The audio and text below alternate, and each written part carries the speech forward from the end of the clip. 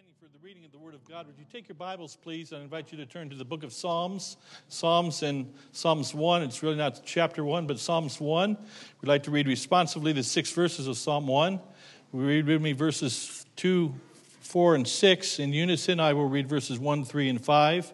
And that is, again, Psalm 1. Some would say chapter 1, but it's redundant. Psalm 1, verses 1 through 6. And reading responsively. Blessed is the man that walketh not in the counsel of the ungodly, nor standeth in the way of sinners, nor sitteth in the seat of the scornful. But his delight is in the law of the Lord, and in his law doth he meditate day and night. And he shall be like a tree planted by the rivers of water, that bringeth forth his fruit in his season. His leaf also shall not wither, and whatsoever he doeth shall prosper.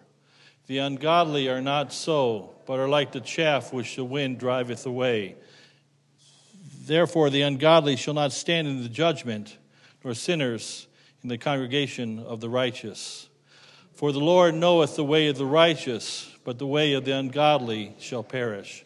May God his blessing the reading of his word. Let's make our prayer. Now, Heavenly Father, I pray that you might speak to our hearts in this, what I consider to be the most important hour of our week. I pray that you use this Psalm 1 that you've used many hundreds and times and thousands of times in some Christians' hearts and lives that are here. And Lord, maybe for the first time, for someone that's here for maybe the first time or a new Christian, speak to hearts, we pray. May you be honored and glorified, we pray, in this hour together. We ask these things in Jesus' name. Amen. I'm planning on preaching for the next 10 Sundays, actually 11 Sundays from this Sunday on, as we take us into the month of May, of course, on 10 of my top 10 Psalms for 2020. I had to qualify it. We're making a judgment call, and I've picked 10 Psalms that I want to preach on, quite frankly, for this next several weeks in the house of God. Obviously, we're preaching on Psalm 1 this morning. Lord willing, we'll preach on Psalm 19 next week. I've entitled The World and the Word Psalm. And then we can't have serious messages on the Psalms without preaching on the most famous Psalm, of course, Psalm 23, the Good Shepherd Psalm is the plan in a couple weeks from now. Then we draw towards, we have the Psalm of Hope, on March 23rd, and then the Psalm of the Penitent, David's Psalm of confession that we'll preach on. And then we'll get to Palm Sunday and Resurrection Sunday, we'll preach on the Calvary Psalm, Psalm 22, and the Because He Lives Psalm, Psalm 16 is the plan. And then I have to preach a message. I'm looking forward to Psalm 73, My Feet Were Almost Gone Psalm. I picked these titles out, by the way, for the record. And I think it'll be a good message, I believe. The material is wonderful material, of course, Psalm 73. Psalm 100, we can't preach a message on the Psalms without preaching on the Thanksgiving Psalm. And then the last Psalm, Lord willing, will be the Word of God Psalm, Psalm 119. Psalm 1 in your Bible, and again, it's not Psalm chapter 1, it's Psalm 1. And Psalm 1 is known as the preface psalm, the threshold psalm. It's obviously the first psalm, it's the beginning psalm. There is no ascribed author to this psalm, and one other psalm as well. These psalms are unknown author, human authorship is only known by God, and we like to think that God is the author of the psalm, as he's the author of all those psalms and all the Word of God. The Holy Spirit is the originator of the Word of God, of course. And it's a great psalm. The book of Psalms, by the way, just for a way of introduction, is really 5 different distinct books or divisions, of course. The first division is Psalm 1 to 41. And we'll talk more about this in the weeks to come, Lord willing, as we journey through this book of Psalms in this brief 10-week study. But this first psalm is a psalm that sets the tone and the precedence. It's the preface psalm again, or the threshold psalm, that leads us into all the rest of the psalms. And there's a message that goes through all these psalms that starts in Psalm 1. It starts in the first word of the first verses we'll look at in just a moment. But I want you to know the psalms, it summarizes, the messages are summarized in Psalms, says there's the fact that there's an eternity of difference between the saint and the sinner. An eternity difference between the lost and the saved. An eternity difference between the ungodly man and the godly man. And the psalm starts off in verse number 1. In fact, let me let's quote the psalm together here, if you can quote it. If you can't, if you say, I don't know the psalm, you can read it with me one more time. Let's read the whole thing together. Here we go. Blessed is the man that walketh not in the counsel of the ungodly, nor standeth in the way of sinners, nor sitteth in the seat of the scornful. But his delight is in the law of the Lord, and in his law doth he meditate day and night. And he shall be like a tree planted by the rivers of water, that bringeth forth his fruit in his season. His leaf also shall not wither, and whatsoever he doeth shall prosper. The ungodly are not so, but are like the chaff which the wind driveth away.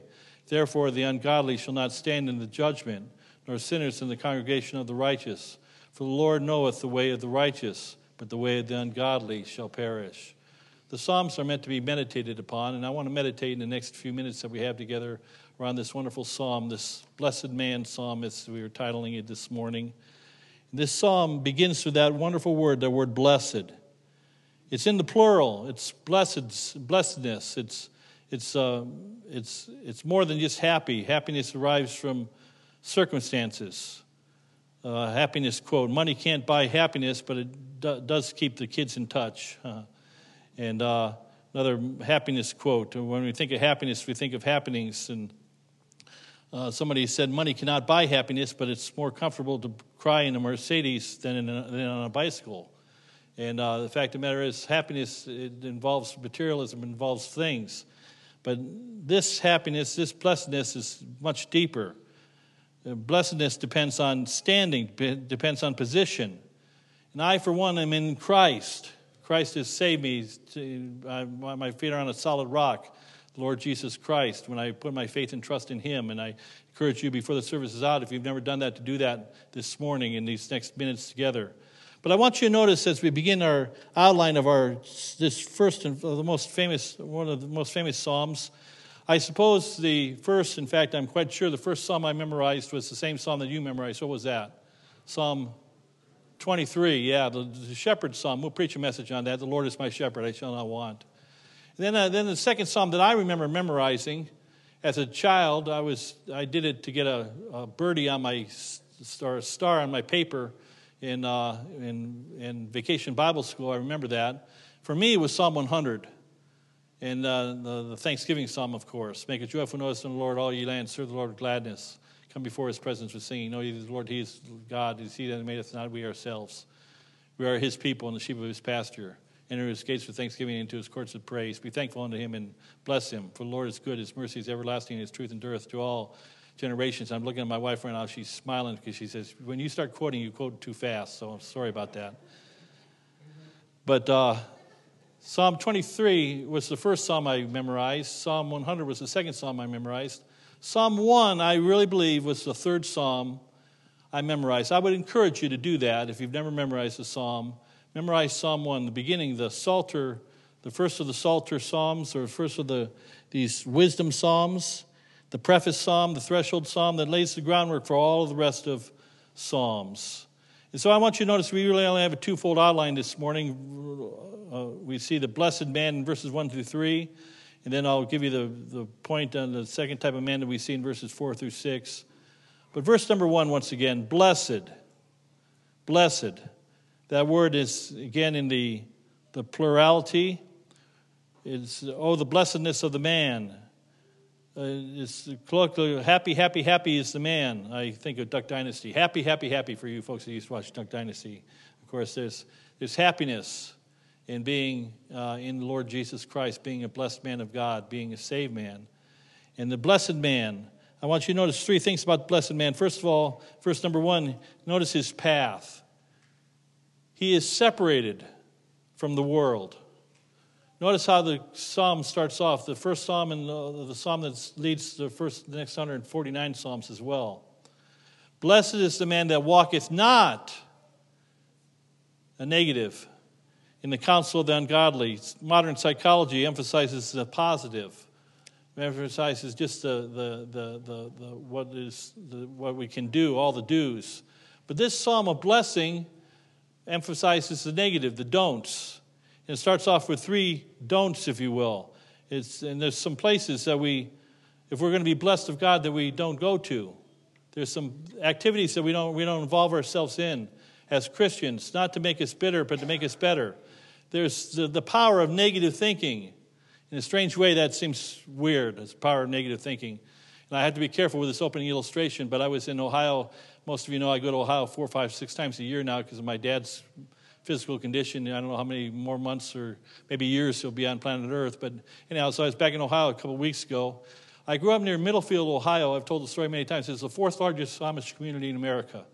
I grew up with Amish all my life, of course, and so the buggies and the kids on their scooters and so forth, their bicycles, they're in the homes with the curtains pulled to one side. It's all standard fare to me. I'm painting with a broad brush when I give this illustration, but I was driving through several miles of Middlefield, Ohio, a couple of weeks ago with Mom and Dad on the way to the hospital.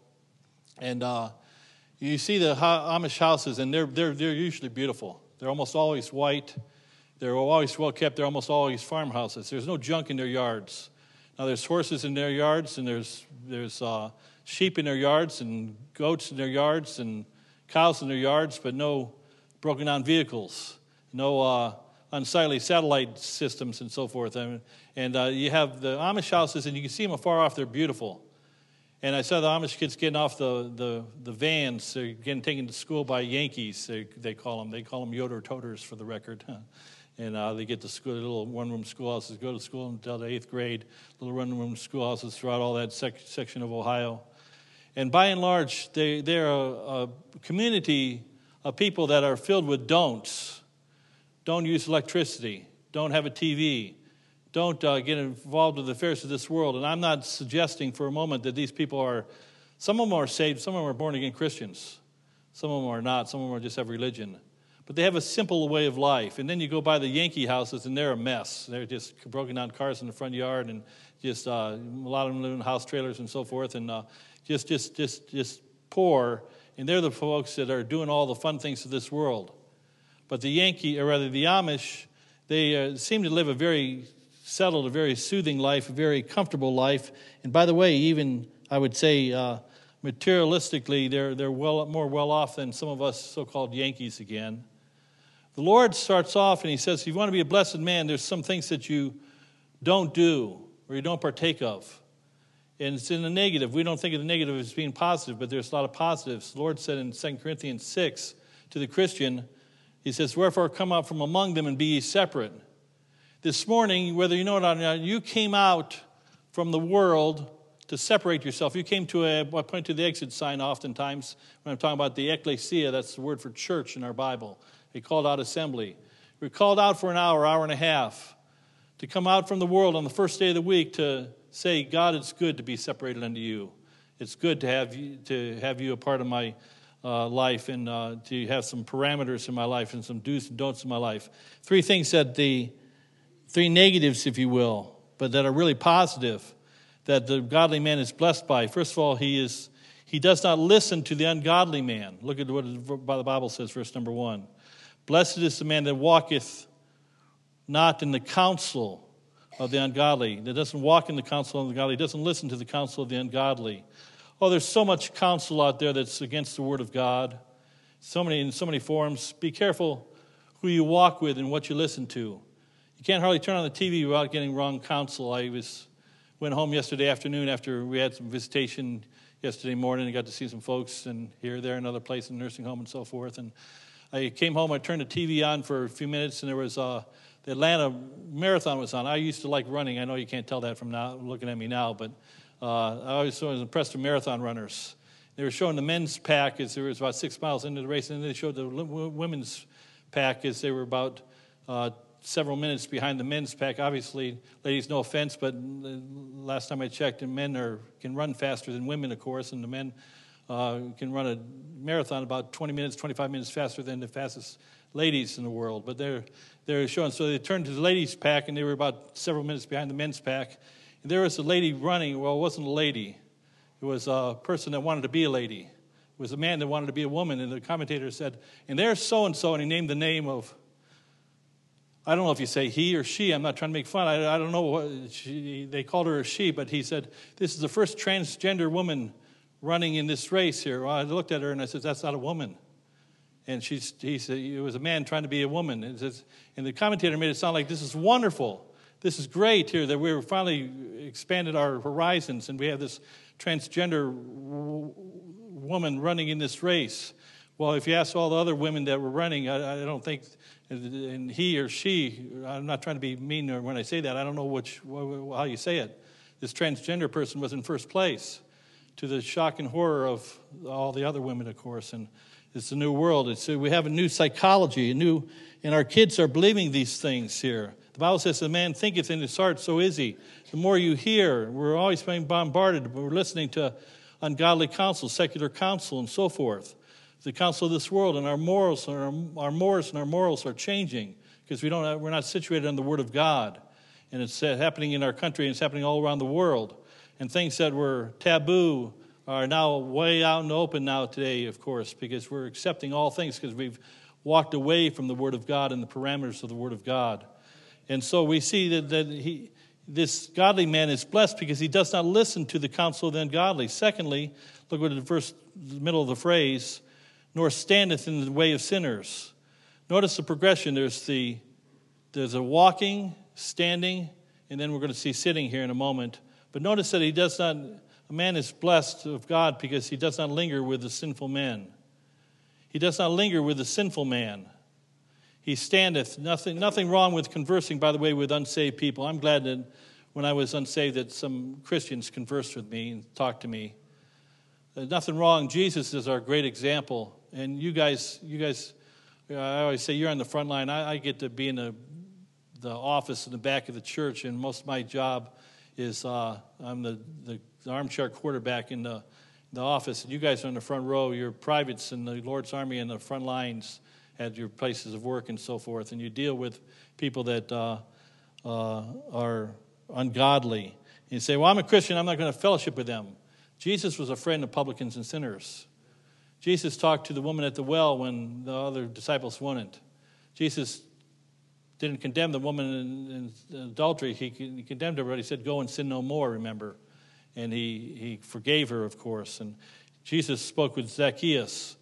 And so I don't want to give you the wrong impression when it says we're not to stand with the sinful. Sometimes Christians were so earthly minded or heavenly minded, we're no earthly good. You've heard that saying before. And I know you guys, this is a real world that you guys live in, most of you live in. You live in a world where you go to work and they have the parties after on maybe Friday night or the once-a-year office party or the business party. I remember being in a factory in Amphenol in Connecticut, or down in Danbury 35 years ago before I became pastor here. And our boss, his name was Phil, was retiring, and they wanted to throw a party. So one of the ladies was going around and collecting money so they could buy a stripper to surprise him for his going away party. Come to the business, and it wanted $5 from everybody. And obviously I couldn't participate in that for obvious reasons, of course. And so you're confronted with these things, the drinking parties and the social parties and so forth that you're confronted with. And Jesus, we're not in the world, but we're not of the world, rather, but we are in the world. And we must be gracious, and we want to be careful how we walk that line, not separate from sinners. We were all sinners, every child of God, but we're sinners saved by grace. We've got to walk with our unsaved counterparts in grace and humility and try to bring them to Christ, of course. And so blessed is the man that walketh not in the counsel of the ungodly, nor standeth in the way of sinners, nor lingers with the sinful man. But thirdly, the Bible says, nor sitteth in the seat of the scornful, or laughs at the scornful man, or laughs at the scornful man. I think very, very specifically of what do you laugh at work? You know, there's always somebody that's telling a dirty joke, isn't there? Somebody that's using profanity in a so-called funny way. And, I mean, it's commonplace. Some of you face it 10, 12, 15 times tomorrow morning alone. And it's regular. And you can't, if you're a real child of God, it's not going to be too long before your work people, if you live like a Christian ought to live, they're going to know that you're a Christian. You walk differently. Lot was a saved man, according to 1 Peter, but we read about Lot's story in Genesis, of course. Many of you know the story, but one day he was walking and he found out about Sodom and Gomorrah. And then he decided, he lifted up his eyes and he decided, I'm going to go move my family there. The Bible says he sat at the gate. He became one of the judges at the gate in the city of Sodom. But the men of Sodom were exceedingly wicked above all the men of the earth, the Bible says. God sent the two angels to destroy Sodom and Gomorrah. You know the story, most of you. But Lot, he lost his testimony. He began to listen to ungodly men. He began to linger with sinful men, and then he began to laugh at the scorn. He said, well, it's not so bad. And when the angels came to rescue him and his family out of the city, of course, they came to his sons-in-law and says, God's going to rain hellfire and brimstone on this city. And the Bible says they looked at him and they mocked and they laughed. He lost his testimony. He lost his godliness. He lost his walk with the Lord. And so the man of God, if you're going to be happy, you've got to have some negatives in your life. You walk not in the counsel of the ungodly. You stand not in the way of sinners, nor you don't sit in the seat of the scornful. But verse number 2, notice what it says. Notice secondly on our worksheet and on the screen, notice it's not only his path, but his pleasure. He is satisfied with the word. He's satisfied with the word of God. But his delight is in the law of the Lord. And in his law doth he meditate day and night. God's word has, first of all, number one, has captured his full affection. He delights in the word of God. The Bible says, Psalm 119, verse 97, oh, how I love thy law. It is my meditation all the day long. I don't say this in a brag or a boast. It's just my personal testimony. I'm on my 32nd time reading through God's word from cover to cover. It's not probably the best way to read God's or to study God's word. There's probably better ways, I admit. But every year, for the last number of years, I've chosen to read through God's word. You may say, well, sometimes the devil comes and whispers in my head. It only lasts for a nanosecond. He said, what are you reading for? You've read that book so many times already. Why do you have to read it this morning? Why do you have to read it again? And immediately I say, get thee hence, Satan. And the answer is, because I want to. I want to read it. I delight in the word of God. It's my meditation all the day long. How many thousands of times, I'm talking to veteran Christians, you can give testimony, how many thousands of times subliminally throughout the day that the word of God has helped you. And as you go throughout your day, because it's caused you to walk away from things. It's caused you to be negative about some things in this world, that you might be positive and may receive the blessings of God. That you love God's word. And so it captures our full attention. But then, not only that, but God's word has captured his full affection. And number 2, claimed his full attention. The word of God, verse 2 says, his meditation day and night, all day long, morning and evening and noon will I pray and cry aloud. And Samuel said to the Lord, speak, Lord, for thy servant heareth. The song says, and he walks with me, and he talks with me, and he tells me I am his own. And the joy we share as we tarry there, none other. The ungodly doesn't know. None other has ever known. There's a peace that passes understanding for that person that walks through the Word of God, that it makes the Word of God be part of his life. Jeremiah almost gave up. He was in a filthy prison. He was in the muck and mire. His feet sank down in the muck and mire of this dungeon. There are no doubt rats and vermin and lice and mice and all kinds of critters running around. And he just wanted to give up on life. And I paraphrase, and he said, I wanted to give up. But then he says, but his word was in my heart as a burning fire, and I could not stay. It was the word of God that kept him sane in a place of insanity. It's the word of God that will keep us sane in an insane world. And so we have this claim of full attention, his claim of the word of God captured his full affection. Take the word of God, love it, learn it, and live it. But then letter C, verse number 3. You see, the man of God, if he's going to be blessed and receive multiple blessings of God, he's got to have some negatives in his life. If the man of God is going to be blessed person, is going to be blessed, he's got to understand, he's got to have some, be satisfied by the word of God. It's going to be his affection and give his full attention to. But letter C, verse number 3, it says, and he shall be like a tree planted by the rivers of water. Notice his prosperity. He is situated by the waters. Water is always a picture of life. In fact, there's no life without water.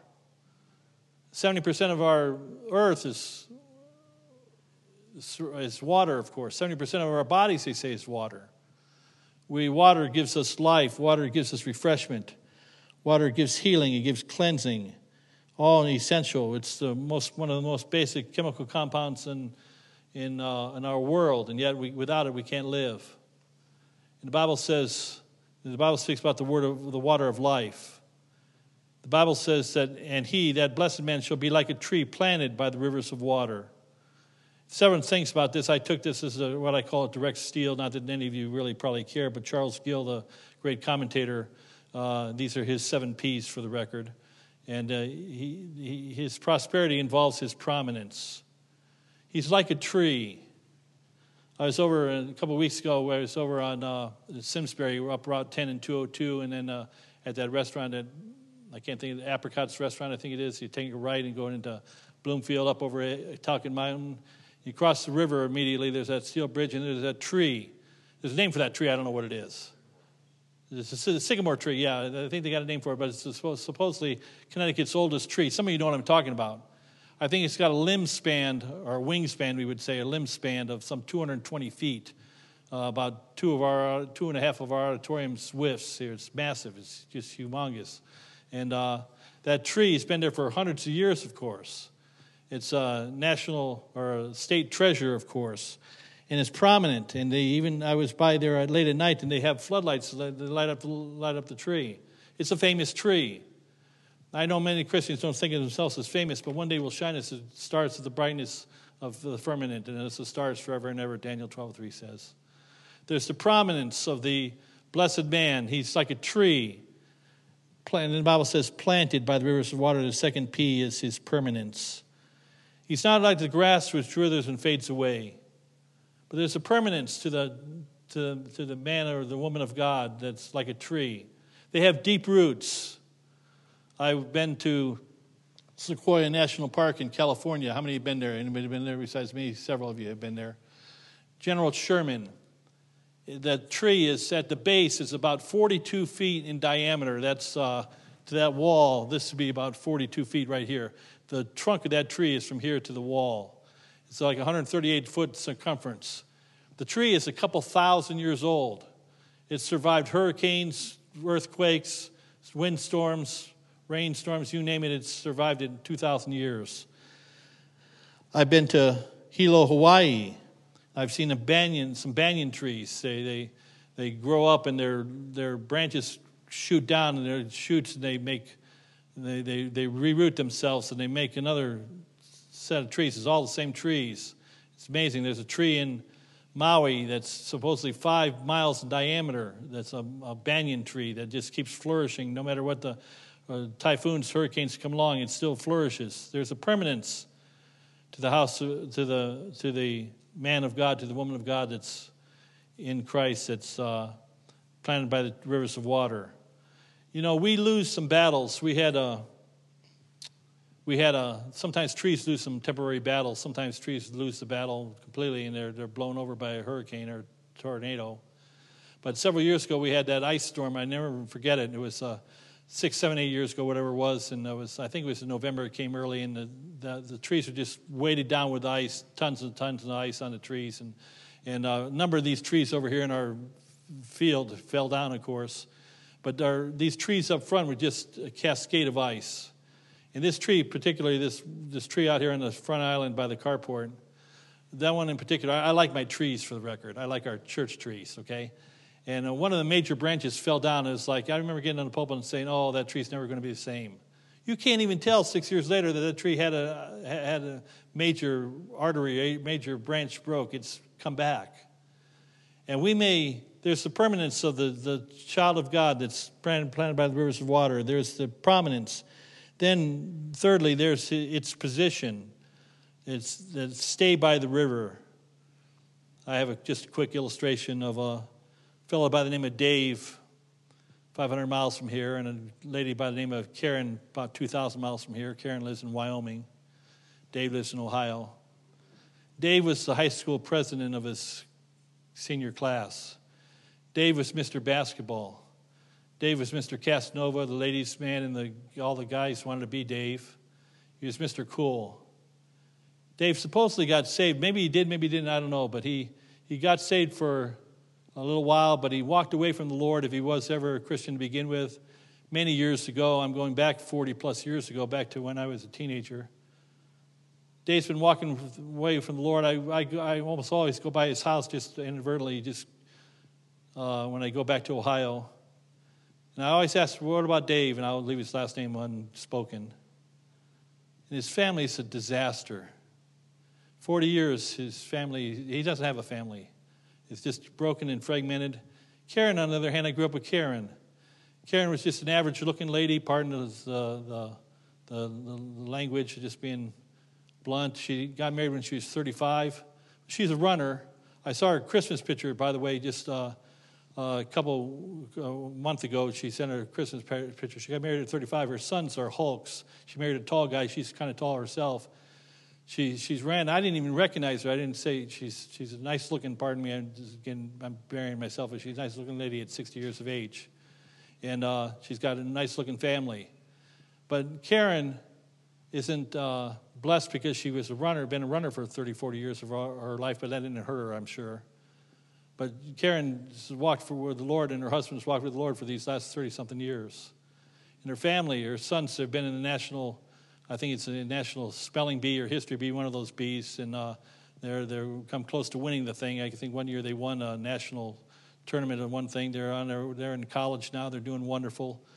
And I see the tale of two trees, if you will. One tree that Karen stayed planted in church, stayed planted in the Word of God, stayed planted with the people of God. Dave went away from the things of God. I see, in encapsulating my mind's vision for the last 40 years as I fast backward, I see the difference between those that are planted by the rivers of water and those that get away from the rivers of water.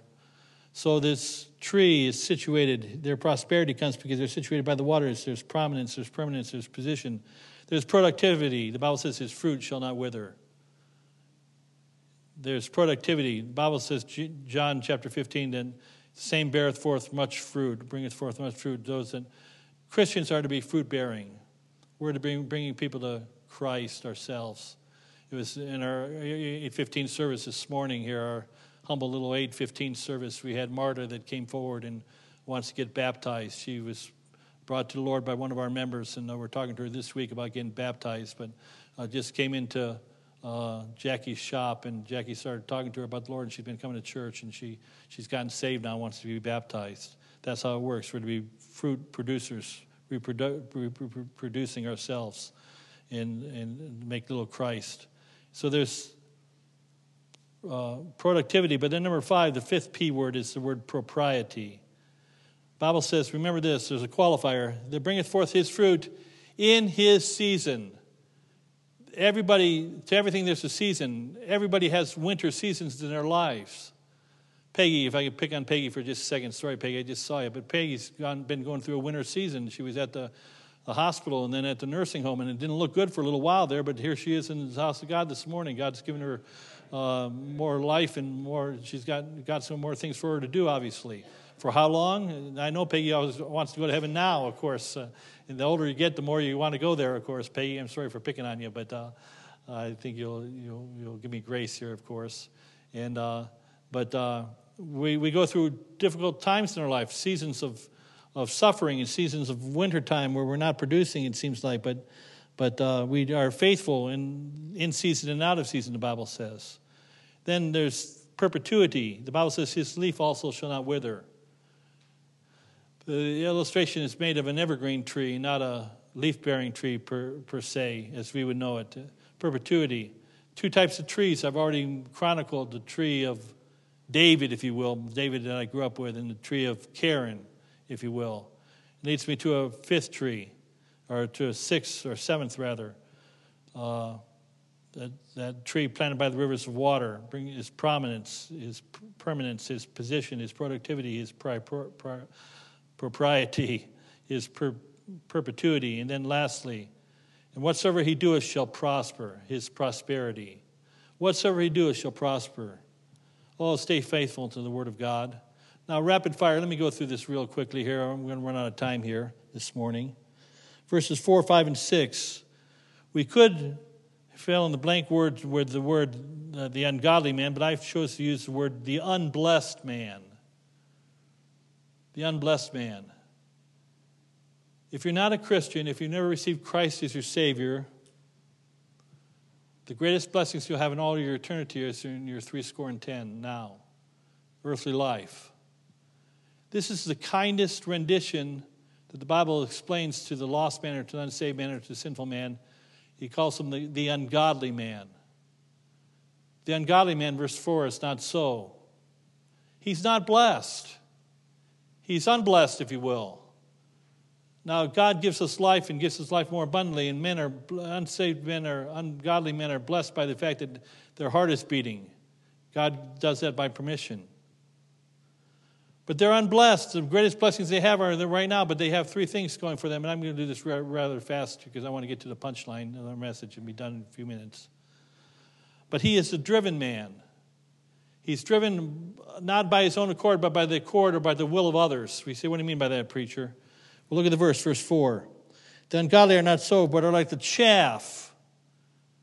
The chaff of the wheat stalk, which the wind driveth away. The chaff has no power. The chaff is going to go where the wind takes it. There's the god of this world, small g. He's Satan.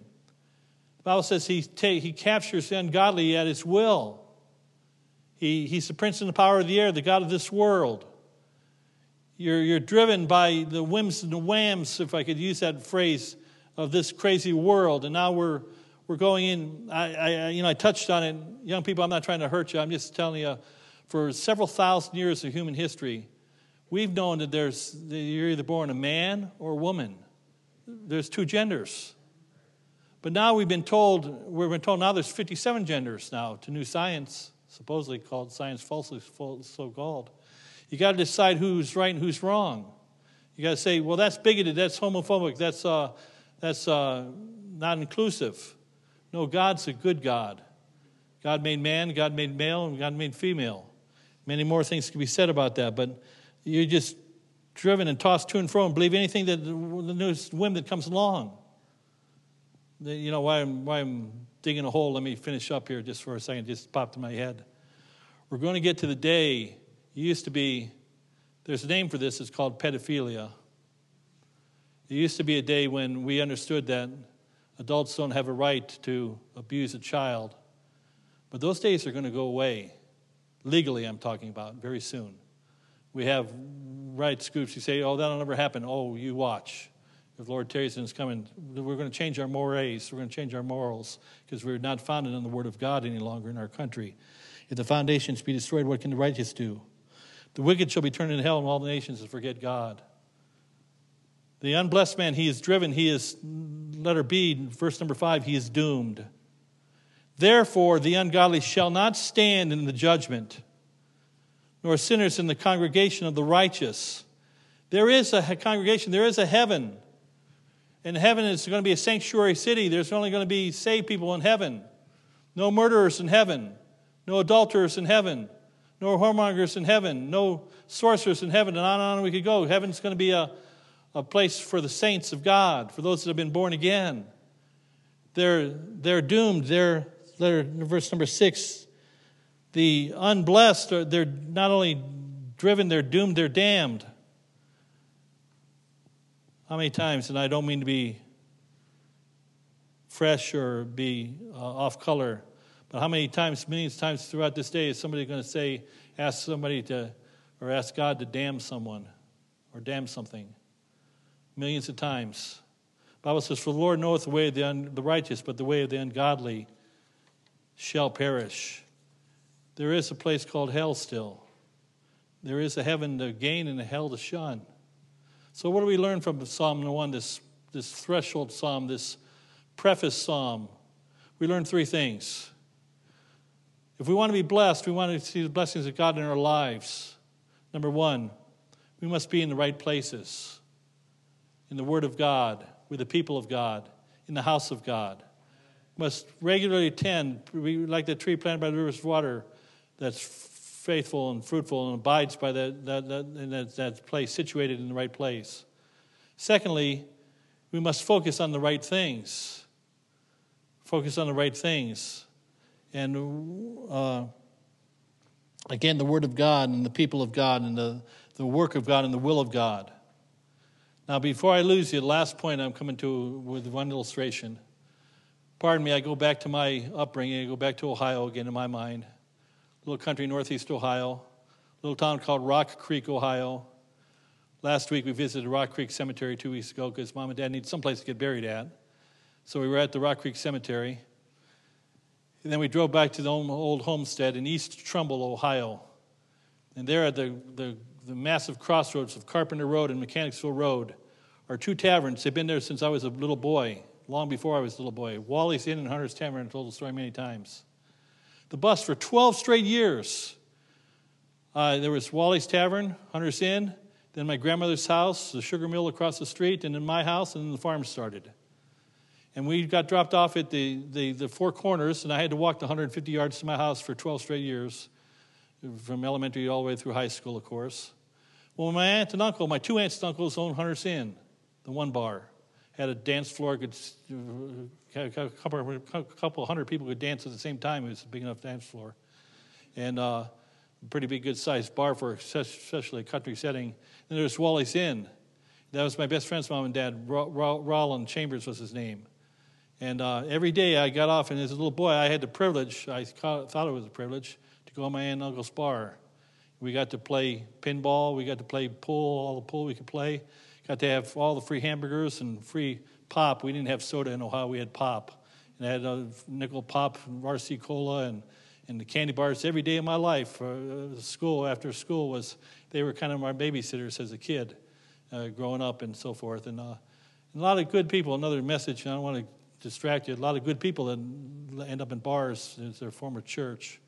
I know that sounds strange, but I kind of actually mean that. But my aunt and uncle, my two aunts and uncles, my two cousins, my best friend Roland, I don't know, for the last 20, 25 years, I haven't been able to find out anybody that even knows. All my aunts and uncles are dead. Walt and Helen Leonard, the owner of Wally's Inn, they've been dead for 30 years probably. Their son Roland, I lost track of Roland many years ago. I don't know what happened to Roland in 30 years. Last I knew, when he was 20-something, he killed a man by getting drunk and slammed into a tree at 60 miles an hour. He lived and the passenger died. Went to jail for it. My cousin went to jail for murder. I don't even know if my one cousin is even alive. He's a cousin on the other side of by marriage, actually. And what am I saying? I'm saying once upon a time, some young boys made decisions in their life. Roland went to church with me a few times. My cousin went to church at least one time that I can remember. But they made a decision in their lives to go the fun way of the world. I made a decision in my life as a teenage boy to go a different way. And why am I so blessed today? Why are they unblessed? Why two or the three of them, I think, are dead? How can that be? What's the difference? The difference is not only the places that I chose to go to the right places and stay by the right places, focus on the right things, but thirdly, I trusted in the right person. Lord Jesus Christ. Jesus said, I'm the way, the truth, and the life. No man cometh unto the Father but by me. Jesus said, you must be born again. Jesus died that we might live. He gave his life to be our Savior. If we acknowledge that we're sinners.